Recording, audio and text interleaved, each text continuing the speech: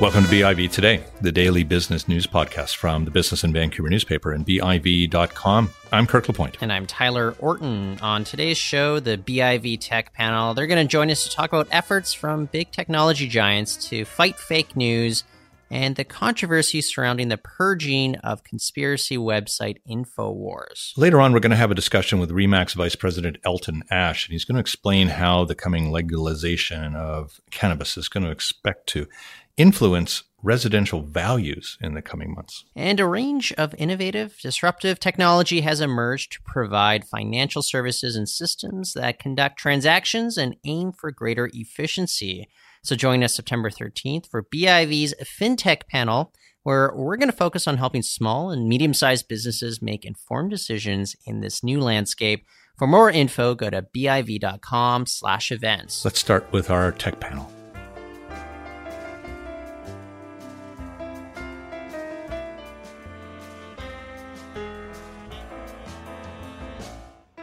And with us to talk about the latest news in technology, including the tech giant's recent efforts to purge the controversial fake news website InfoWars, it is Ali Pourdad, CEO of Progressa, and Linda Faucus. She is the CEO of Glue Technology Society. Ali and Linda, thanks for joining us today.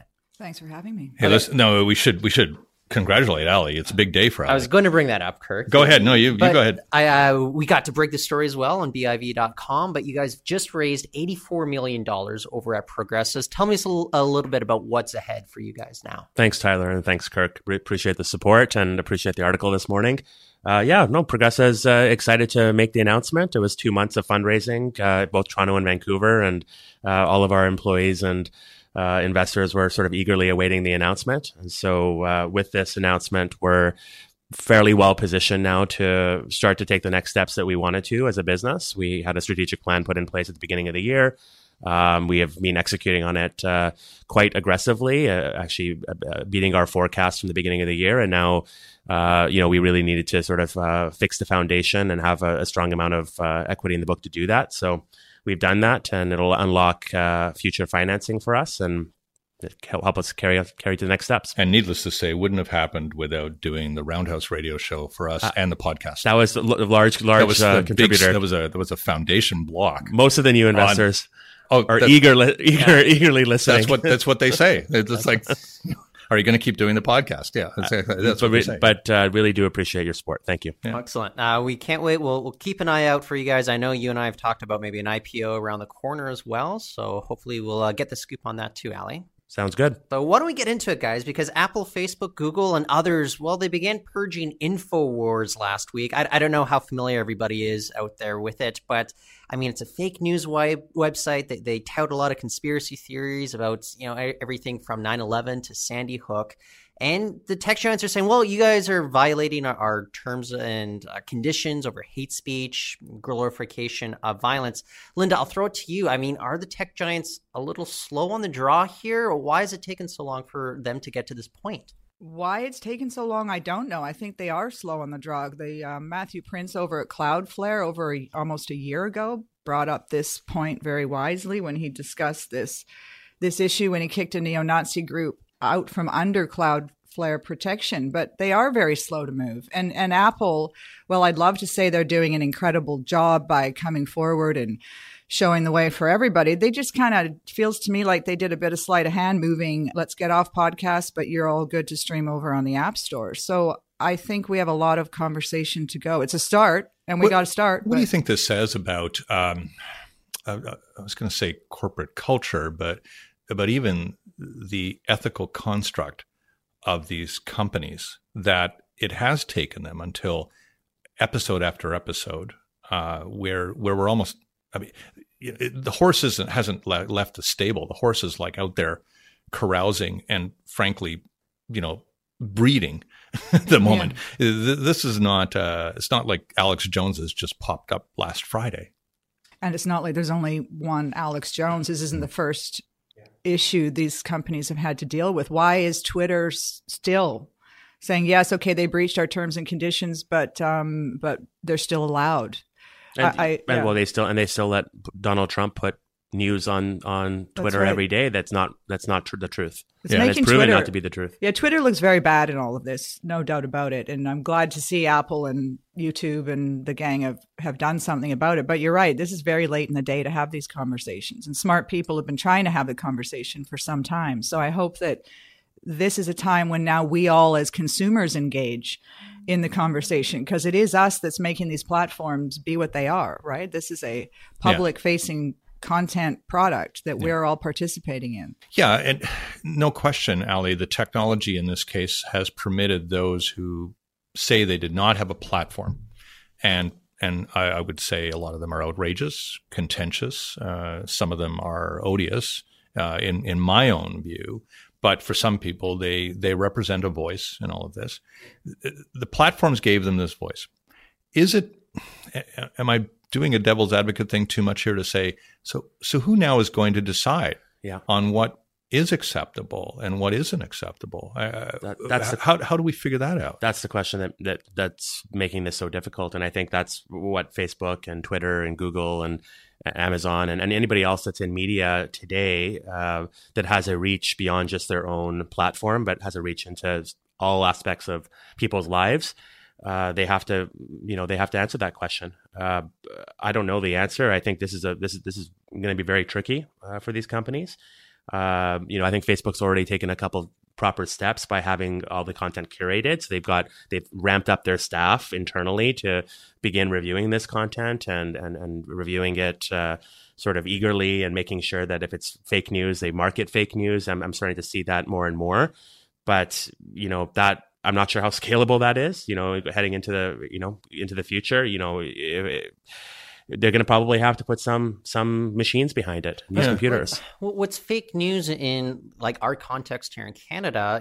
If you're fake news in Slovenia, you're going to have to hire human beings and say all these different other countries. I don't know how it's actually scalable for Facebook to actually pursue this.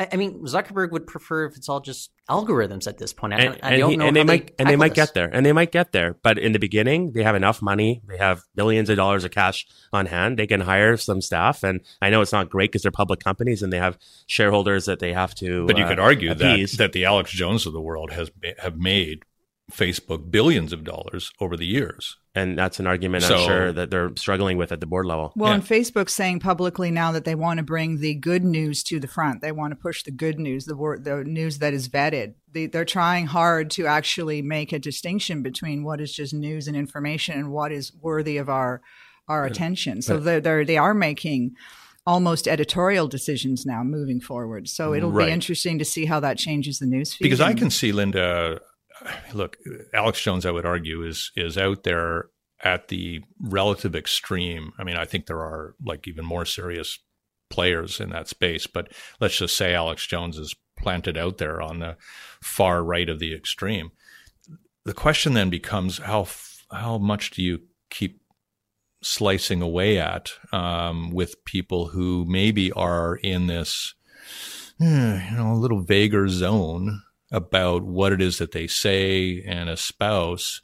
And again, who decides what line to draw? I don't know that this is just a conversation for the content, for the platform people to be having, right? We've got a lot of people in this chain that provide us the internet, our registries, our hosts, our ISPs. I mean, the list is long. I think all of the government included in that list. We all need to be... Pretty well everyone was back off that thing. But this is a very... controversial topic here because now we're talking about censorship. We're talking about look in China, right? I mean, the information is not even available. So is that the other extreme? Right. Is the extreme not to allow anyone to get access to any information? Well, it's certainly not something we're going to figure out in the next few weeks. This is a multi-year project. I would expect for us to work on this, but I see it coming from all levels of the entities that deliver the internet but to couldn't us, we see not this just coming? On Facebook's Couldn't we see this coming a long time ago? It should have come a long time ago. Well, they're playing catch up right now. Absolutely. Agreed. Well, I mean, I just can't get over the fact that, Apple made the first move here, but I mean, Facebook's actually been debating this a long time. Do you think it is somewhat feckless that it actually took, one of the big giants to actually fall in line first? until we have now Vimeo over the weekend, which is a much Yeah. smaller platform than, say, YouTube. Still pretty big, yeah. It's still pretty big, you know, but like, why is it just taking like one person to like pull the trigger first? Especially like Apple, they're not one of those guys that have been one of those champions of free speech, like Facebook says it always has been. And it's kind of interesting that's, you know, I think it's actually kind of Apple that had to pull the trigger first before a platform like Facebook or YouTube would, before, I don't know, they would get into a little bit of backlash as well. It doesn't surprise me. This is a complicated issue, and I'm sure a lot of these companies, they may be talking about it, but they don't have solutions. You could probably talk about this, talk about both sides of the equation until the cows come home. But it takes a giant like an Apple to make it, you know, to take a step in the right direction, and then others will follow suit. And a giant like a Unilever saying, guys, we got a problem in this digital space we need to clean up, or our brands aren't going to be there. So perhaps this is the perfect storm, and it's a time for everybody to have a different conversation about what we want to see on these platforms. And trying to put myself in the shoes of other people in this one, Linda, I would probably guess that conservatives feel that this will be much more of an attack on them. They will. And their value system than liberals will ever feel. And so as a result, the pruning will be really almost all to the right of center. I would think you're right. They tend to be sensitive people, it seems. Yes. Yeah, and that's a risk. That's definitely a risk, is that they're going to rally behind this and use it to fuel a bigger fire. Yeah. Well, other big fires ablazing here in the tech world. We were just talking about Google, and well, a new report from the AP reveals that a lot of Google services are actually still tracking users' movements even after you go to your privacy settings and ask them not to do so. I don't know, Linda, I mean, is this idea of privacy, should we just kind of give up on it? Do we need to get governments more involved, regulating, actually having some, you know, harsh damages for a lot of these companies that still push us? So privacy still exists. I believe it still exists. It's not a binary thing. It's a changing thing. The reality of privacy today is it's expensive. It requires money, perhaps. It requires your time and thought. And if we don't, as citizens of the digital world, take on board our own privacy, it's going to get taken from us. And I mean, and certainly depending on where you live, the jurisdiction that you reside, there's going to be different privacy standards. And today, I think Canada is taking some steps forward. I mean, we know the EU did last year, and Canada's taking those same steps this year. There's a bunch of legislation coming into play in the next couple of months that's going to really force businesses to protect consumer data and the privacy of that data. I can see why the U.S. has gone the direction it has. You know, it's really toned from the top, and there's been a lot of deregulation in the U.S. over the course of the last 18 months. And if it continues to go in that direction, that could cause bigger problems. And yet, Linda, we've almost been prey to a kind of a technological determinism here, where we want the technology to do its utmost on our behalf, and yet in doing so, we're of course surrendering piece by piece by piece some of the precepts of privacy in order to make it most effective. It is one of the big things that you have to be coached into in this case, is to frankly not let the tech be the tech all the time? Well, we certainly don't need to be going accepting the default settings that Facebook, for instance, gives us, right? We need to be smarter consumers and understand what we're giving up. What are we willing to give up? When I use Google Maps, I want Google Maps to know where I am. I want to say, how many minutes will it take me to get to X? They need to know where I am for that, but I don't have to use Google Maps. There's other maps apps, right? We need to be smarter about what we're giving up. It's not them always just taking. The default setting is take, but we can shut that down, and we need to learn how to do that. And that does require coaching. It requires some sort of information. It requires actually, frankly, a different way of working with your privacy. And when I stand in front of people all the time and say, hey, here's the bad news, you can't share passwords across your accounts. You have to have different passwords, different usernames, et cetera. The room just goes silent because people don't want to be doing the hard thing. And that's, Yeah, you have to do 2, 3, 4, 5 instead of 1, 2, 3, 4. It cannot be your dog plus your address or that reversed, right? Your dog's name. It's got, I know. Go on it. Yeah, she just we got to work. I know, I did, totally. Do you work for Google? We got to work a little harder than that. And so it's a lot on us, And it's going to get harder and harder because the companies are getting smarter and smarter, and and they're going to be able to offer more creative products to keep people engaged. So the more products they start to offer, the more services they start to offer to keep people engaged, the harder it's going to be to, turn off those privacy settings. You're going to want to turn them on and get those offers. Plus, Ali, we are on a drive to have technology provide greater transparency with our institutions in particular. And in a lot of ways, that's an incursion into things that they might have wanted to keep private over the years. So, are we perhaps expecting a double standard here where we want our institutions to open up, but we want the capacity to close ourselves down? Can you play in both sandboxes at once? I wonder if we're just going to have a clash of generations here, where you're going to have a new generation of consumers coming up as children, used to having all the answers and having all this information at their fingertips, and it's just going to become the way. But isn't the corollary for that they'll be quite willing to give over every detail of their lives, and it may be the direction that the world's going. Yeah, but we're moving to a time when we are potentially giving up what is in our DNA, literally. Yeah. This is serious privacy concerns. And I do agree the younger generation tends to be a little bit, oh, mom, you're overreacting. But they're at one of the highest risk for online security fraud, the younger generations, right? Even the young guys need to figure this out. I do tell my son that all the time. Well, Belinda, you're exactly right. The health area is one of the critical battlegrounds in all of this. Because yes, I want all of my doctors to know as much about me, but I don't want necessarily my employer to know that. I don't want my colleagues to know that. I want for sure the medical system to have all of that access to information. But what if do you? What if the insurance companies had access to it? I see. No, and then that.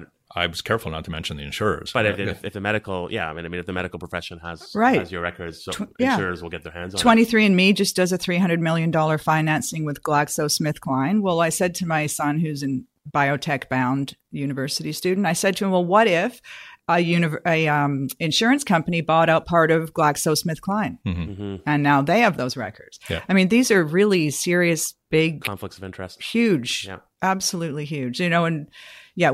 This privacy issue is starting with this conversation about, is privacy dead? Is this where we're at right now? But we're heading into very difficult waters on a privacy level. I do think that we've redefined the term privacy, though, in the last 5 to 10 years. It's not privacy as I grew up understanding it. In a big data world, privacy has definitely changed. It's not just the hedge that's going to keep you private anymore. Yeah. Well, on that gloomy note, I'll say goodbye to everybody here, but and I'll be changing my password as soon as possible. But Linda, Ali, thank you guys both so much for joining us. Thanks for having me. Thank you. That's Ali Pourdad, CEO of Progressa, and Linda Faucus. She is CEO of Glue Technology Society. And Elton Ash from Remax is going to join us next to talk about how the upcoming legalization of cannabis is expected to influence property values. Stay with us.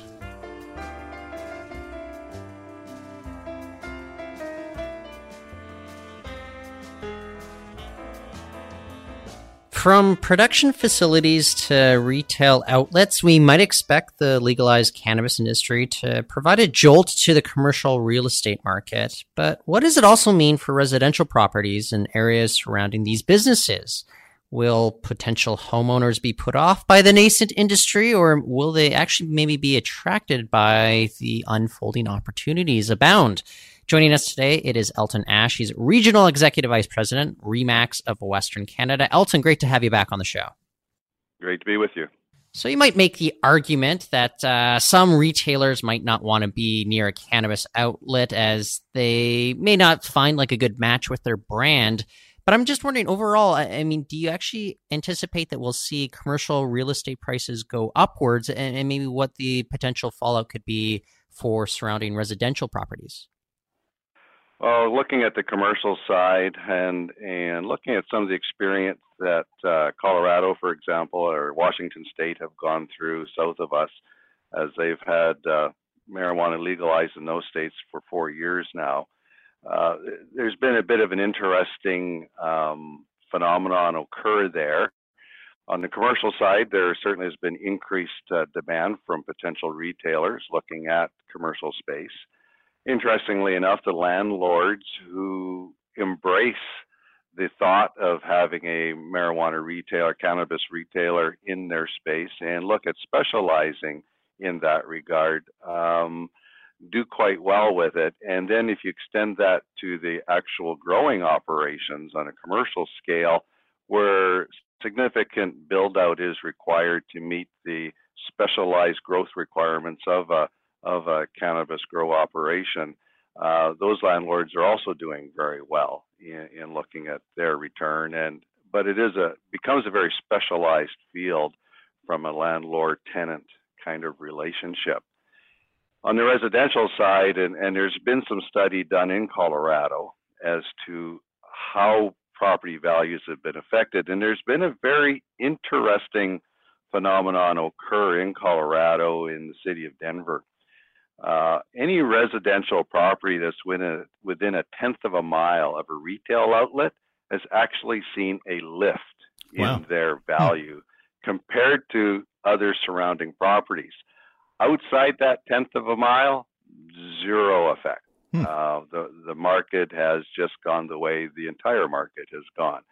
As I looked at the study, there is no reasoning offered. They're still trying to figure that out as to why that walking distance seemed to see increased demand for it.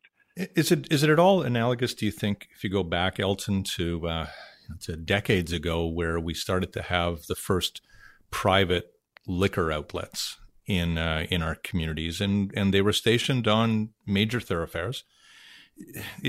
Are some of the same lessons, you think, being acquired here, where the community doesn't apprehend there to be a problem with having a retail outlet in its midst?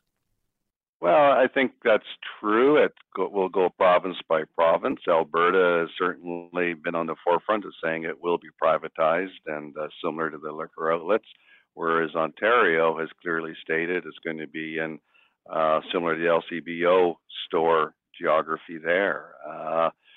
And so I think that any stigma that might have been around a retail outlet, I think in essence has really disappeared. And I think there's greater confidence by the general public around how these will be licensed, what the storefronts will look like. And again, very similar to private liquor outlets, they're going to be a entrepreneurial operated retail outlet. And so image is everything. Wanting to ensure it's welcoming, it's, it looks good, it's professional and that sort of thing. Because if they're not, then the retail sales would be hurt. So kind of business common sense in that sense. We also had some late breaking news yesterday that Ontario, it looks like changes are afoot for the model that they want to pursue there. It looks as if they will be introducing the private model by the spring, which means that they're going to be putting off, I guess, retail sales starting in October. Instead, I believe it's just going to be online sales. So it's going to be interesting to see the country's largest economy handle this and what the potential fallout could be for, say, real estate prices. The other thing that I am wondering about, though, is just on the commercial side of things. I mean, I wonder if the time has already passed for securing a lot of the necessary sites for production, because a lot of provinces already want to have their production supplies secured at this moment. I wonder if there's still going to be a lot more, I guess, appetite for getting production facilities going. I also wonder if Canada's looking at other markets around the globe. I know Germany is looking at medical marijuana as well. How much more business do you anticipate there being on the commercial side of things for this particular sector? Well, as we look at commercial business and how and trying to predict what that demand will be, and there's lots of predictions out there, $4 billion economy lift, economic lift kind of predictions out there as to what cannabis legalization will bring about, but really it's throwing a dart with a blindfold on at this point in time until actual sales start to occur. And so I think realistically it's probably a bit on the conservative side from a business point of view. I'm not saying the predictions are conservative. What I'm saying is that the people getting into grow ops certainly are optimistic about size of operations they want to have, but overall majority of business people will be cautious as to looking at the investment involved in getting into it. As time progresses, once we get say 12 to 24 months behind us and the demand curve starts to be better understood, I believe there will be growth in commercialization of grow opportunities. And so there likely will be growth in that area. Yeah. And going back to specialization, those that become very interested in it, I think have some opportunity. Of course, we've already had in the city of Vancouver what I would term to be something like a 4 or 5 year, it's not an experiment, but a display of the cannabis culture, its interaction. The city of Vancouver has tried to implement bylaws on it, and I think it's fair to say, it's not a criticism of the dispensaries themselves, but they've largely thumbed their noses at a fair number of the bylaws that have taken place. And so there's been a little bit of a do what you want to do type of experience here in the city of Vancouver with the dispensaries. And nobody can say that property value has declined. I think that's a very accurate statement. Now, were they not there, would the property values be accentuating even more? What's your take on that, Elton? Because the proliferation of these dispensaries doesn't seem to have marked any neighborhood down. No, I really think it's a total neutral type of situation, especially in Vancouver. Again, looking at the Denver experience. And the other interesting study I've seen in Colorado, and I read this just about a year ago, that when you look at the actual use in the state of Colorado, increased use of marijuana, there was no increase in the use of it. In other words, if people used marijuana in the past, they continued to use it. Mm-hmm. If people didn't, they didn't go to it. It just was sort of a balanced sort of demand with what there was prior and post. And I'm sure we'll see the same thing in British Columbia. Perhaps I'm asking to speculate just a little bit, but I mean, we're using Denver as an example. We're using Vancouver as an example where I think this, cannabis culture is a lot more accepted. But look at a city like Richmond, which has already said that they're not going to allow any of these retail shops within their own borders. I mean, do you think property values could be affected just depending on the community that some of these places could eventually go into? And maybe it's just more of a reflection on the community than anything else. No, on the residential side, I don't see there being any effect. On the commercial side, yes. I mean, property values, commercial specific locations that would be ideal for a retail outlet in a municipality where it is welcome, you're going to see an increase of those commercial values. In a city where it's not welcome, commercial values will just stay the same, given current economic climate. And so, we see this with introduction of any sort of, sea change of attitude or societal change with the way things are handled. And as time progresses after legalization and it becomes more normalized, you'll likely see some of these municipalities start to soften their current stance on not wanting it or that, because again, society will look at it and start to come to a better understanding of what the actual effects are, which overall I think is going to be net neutral. One thing I wonder about in a city like this, and frankly in much of the Lower Mainland, is the land value being so prohibitive is going to force some of the production facilities to be farther and farther afield. I mean, they can't really make a go of it. I can imagine when some of the plots of land in Vancouver are millions of dollars to just frankly get yourself going. Are we going to see a situation where there will be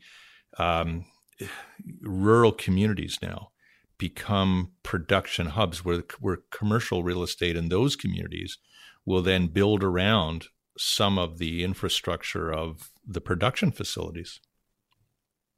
Well, I think there's going to be great opportunity, and I know in Rock Creek, there's a rancher there that is looking at outdoor production facilities to expand his operations and look at a new source of revenue. I mean, when you look at true agricultural operations outside of the densely lower mainland area, I mean, farming is not is revenue challenged. Yeah. Best way to talk about it. And so this type of an opportunity could really provide a great source of revenue for a true agricultural operation down the road. Do you see, by the way, the number of ingredients of taxation at a provincial and federal level now starting to make that pressure on the producer even more profound, to the point where the production facilities are going to have to be farther and farther away, where the land value is going to be cheaper and cheaper? Oh, absolutely.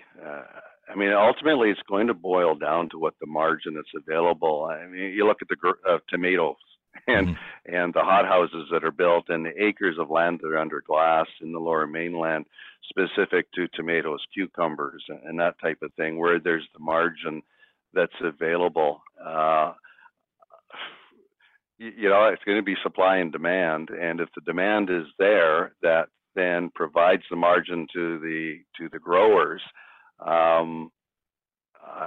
It's certainly reasonable to feel that these types of hothouse glass operations will get built. Oh yeah, but it's all going to be subject to basic economics in the end.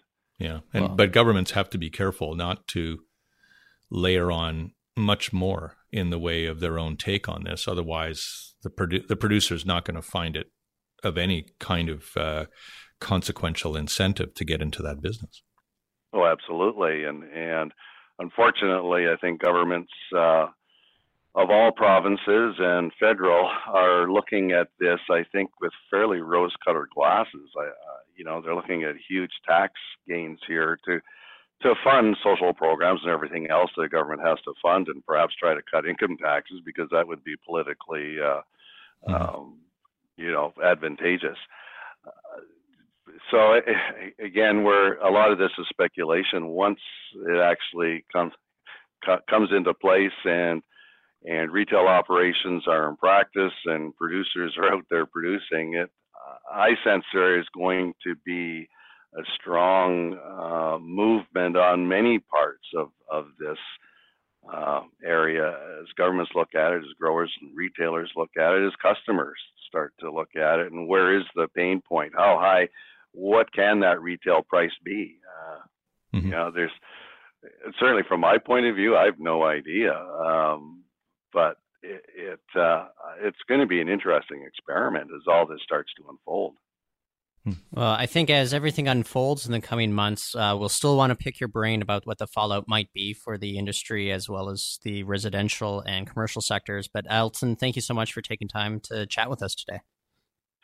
You're sure welcome. It's an interesting story, and it's going to be the next 12 months are going to be very telling. I'll be interested. I'll be interested to see if at one point there's a neighborhood that feels that its property value has actually increased because of the presence of this.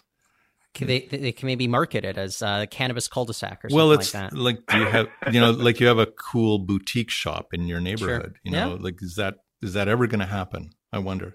Well, it's like having the Friends pub, isn't it, nearby? Right. Yeah. We'll see. Yeah.